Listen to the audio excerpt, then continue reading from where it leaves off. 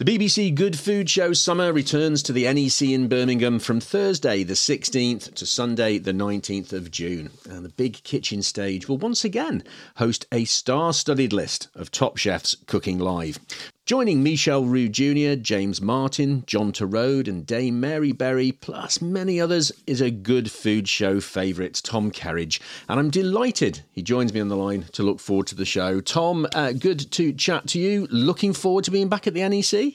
Oh, I can't wait. The NEC is amazing. It's got such a great vibe. It's such a brilliant kind of space to hang out in. There's an incredible atmosphere there, and the summer one is just so good because you've got outdoors and sunshine as well, and it's got such a wonderful vibe to it. Yeah, absolutely. So, what are you going to be cooking on that big stage? It's quite something, that stage, for people who haven't been before, isn't it? I mean, it is it's like a rock and roll show. Yeah, I mean, it's a great big stage. It's brilliant. I mean, it adds something to people's day. You come in there, you see, 20 minutes of a chef cooking, doing, like you say, you mentioned those big names there of lots of people cooking, connecting with people, doing some food that hopefully kind of fits into that summertime vibe. But we're going to be cooking some chili prawns, and going to be doing a T-bone steak, and we're going to be cooking some charred pineapple with kind of like a salted rum and coconut caramel sauce. So all the sort of things that go really well, whether it's barbecue style or cooked it indoors and then eaten outdoors. What is it, pineapple? Now, what is it about pineapple that divides opinion? Because I know some people would kill you rather than eat a pizza with pineapple on it. Who are these people? I've never heard of them. Honestly, pineapple is the most amazing thing. It's juicy, it's succulent, it's sweet, and it works really well roasted. It works beautifully as a dessert. It also works really nicely with savoury dishes, like chopped up, put through a salsa to go with kind of like barbecued pork or something like that. It's lovely. Pineapple's got that kind of perfect kind of mix of acidity and sweetness, and it's such a lovely thing to work with. I mean, and it's beautiful it's the sort of thing that it holds its structure, not like other fruit where they kind of cook and break down. Pineapple always stands firm, and that's what makes it a great thing to be cooking with, particularly in the summer. Barbecue pineapple, amazing. See, if the restaurant business ever went wrong, you could be a pineapple salesman with that sort of passion. There you go. Yeah, well, you know what? I wouldn't mind moving to somewhere where they grow them. That wouldn't be bad, would it? 24 hours sunshine, like constantly living in the sun. I mean, it would be lovely, wouldn't it? We're into summer, Tom. Lots of people will be thinking about summer ingredients and cooking outdoors. Let's deal with ingredients first. What are your top 3 favourite ingredients for the summer? But do you know what? I mean, one of them is actually, it's not an eating, it's a process. It's charcoal. Now, cook outdoors, get the barbecue going, get that charcoal lit, because that adds flavour. Now, we always talk about ingredients that add flavour, whether it's salt and pepper and seasoning, or whether it's spicing, or whether it's marinading things, or, all about flavour. But actually, flavour from the charcoal on a barbecue is just stunning. It really does give that sense of summer. We all know it, don't we? When you sit in the garden at 7 o'clock at night, and you can smell somebody's barbecue and the neighbours next door up and down. You go, oh, someone's got the barbecue lit, and that it's got that lovely sense of excitement. So my first ingredient is always going to be get that barbecue lit. It'll be absolutely delicious. It's a sense of occasion. It's brilliant. Whether you're just doing burgers or sausages. Another one for me is always smoked paprika. I'm a big fan of smoked paprika. It's got that it's a store cupboard kind of essential that we always have in our house, and it's got a beautiful colour, so it marinates. It helps when you cook things with it. It gives it kind of like a wonderful kind of caramelization, like an orange crust on it. But it's also got that lovely smoky flavour. A little bit like bacon, but without it being bacon. It's a delicious thing. So smoked paprika is another one. And then beautiful things in the summertime is lots and lots of fruit. So we're very, very good in this country at berries. Our summer berries are fantastic. Raspberries, strawberries, gooseberries, they're all absolutely stunning. The cherry season comes through soon, and all of this sort of stuff is, they're not around for long, and we do them very well in this country. So make the most of them and celebrate them. I know throughout your time, Tom, you've been very keen on using the very best ingredients from the very best producers, and the Good Food Show does have an amazing array of artisan producers and people who've perhaps turned to producing food or getting involved in the food industry as a result of the pandemic. And I know you're always keen to support them, aren't you?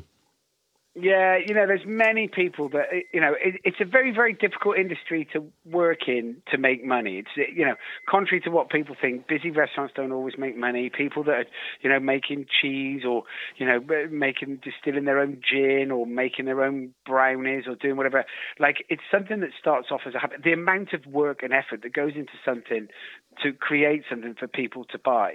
It's an industry that's full of people that love it. You talked about their artisan producers. It's full of people that fall into the industry because they're doing something that they thoroughly enjoy. They may well come out of jobs that are 9 to 5 or ones that they aren't enjoying. They're earning money, but it's actually they go to work in a position where they're not enjoying it.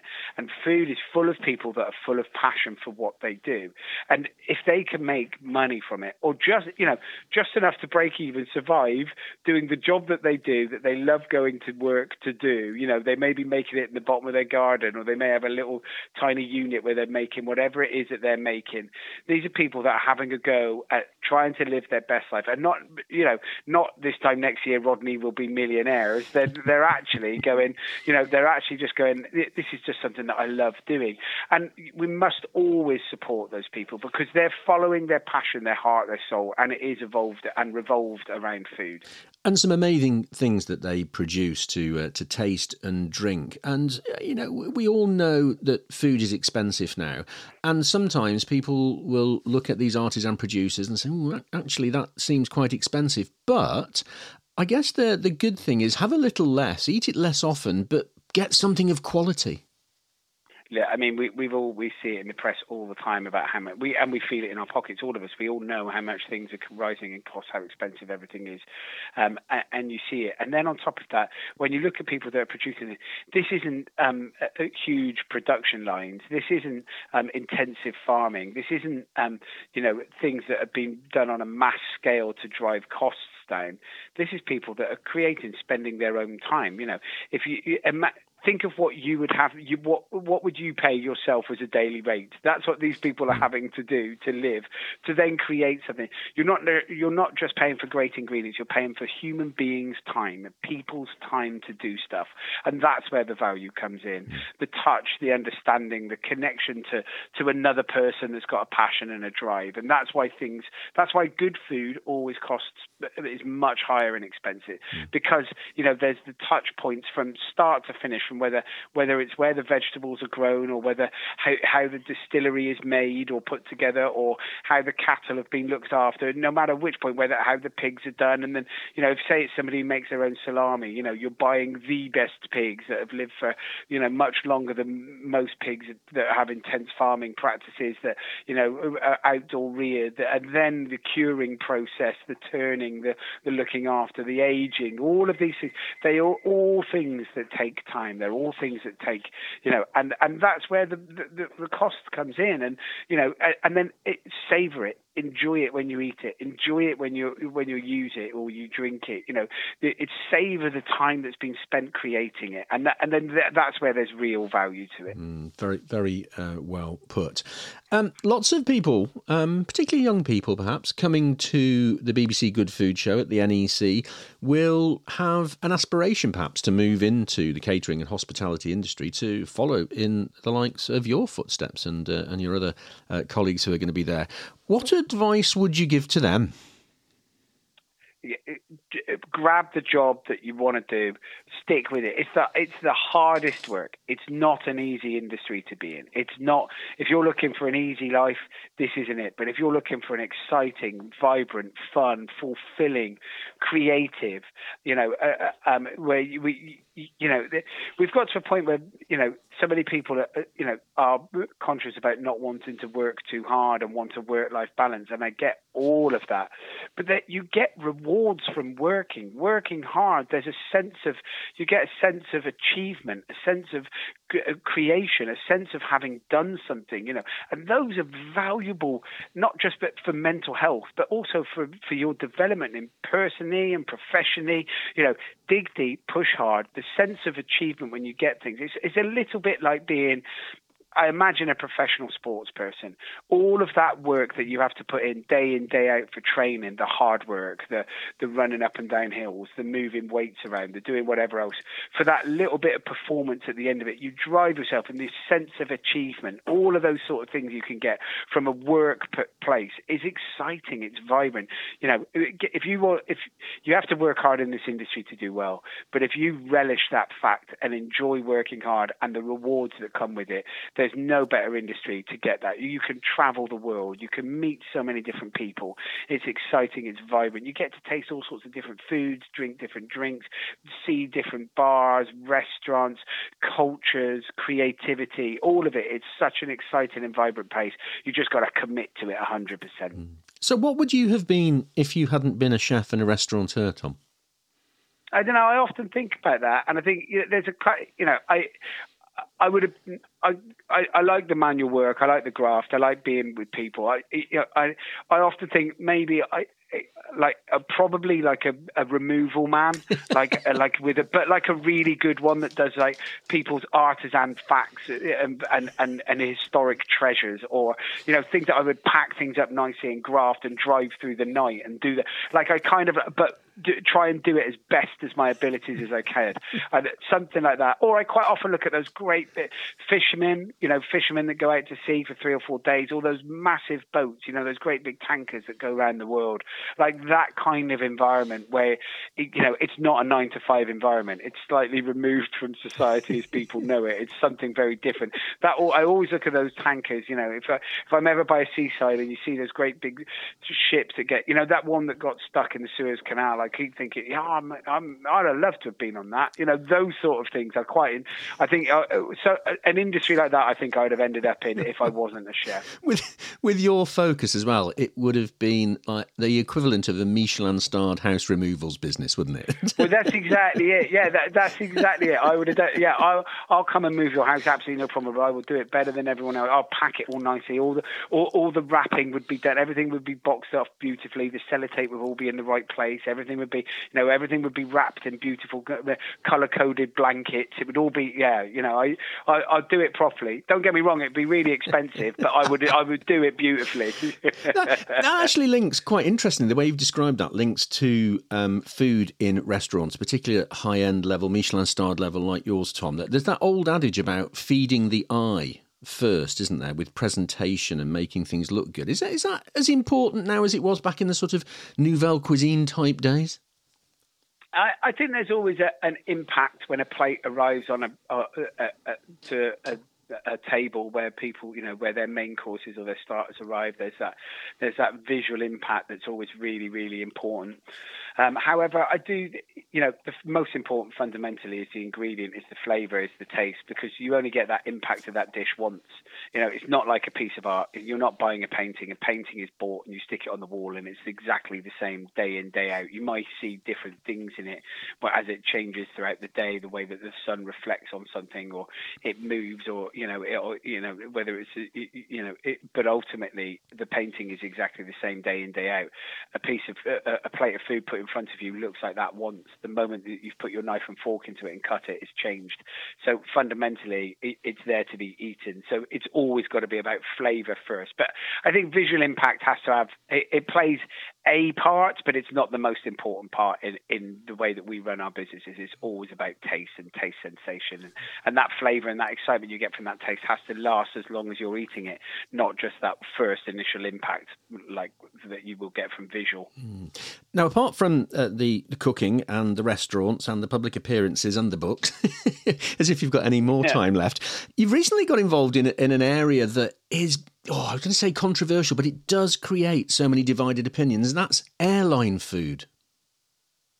Yeah, we work quite closely with British Airways. We create a kind of like a sandwich range with them and put some pies together for them. And we've been working with them for about 3 or 4 years, but obviously the last couple of years through the pandemic, it's very difficult. And it's very difficult for BA to get things right. We all see the issues that are going on in airlines now and the problems that they've got regarding staffing, which is the same as many, many industries, including hospitality.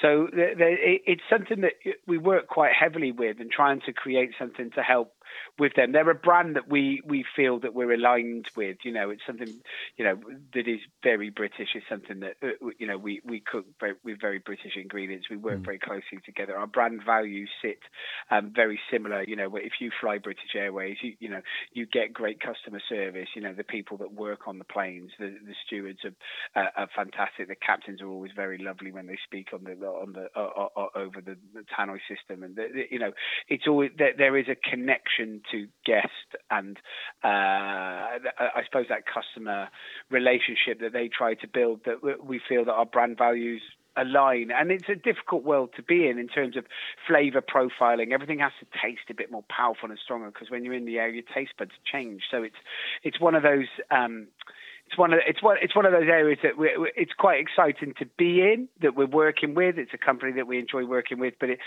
again, that's not one of those. This time next year, we're going to be millionaire projects. It's just quite a fun project to be working with another great company. Yeah. There'll be thousands of people at the NEC in Birmingham from the 16th to the 19th of June. It's going to be a great show, and a lot of them will also be looking to go and taste and buy treats for themselves, or maybe those things that they perhaps think of, rightly or wrongly, as guilty pleasures. Now, you're a Michelin-starred chef, 2 Michelin-starred chef, excuse me. What's your guilty pleasure, Tom? What do you sneak round the back of the restaurant and have a go at?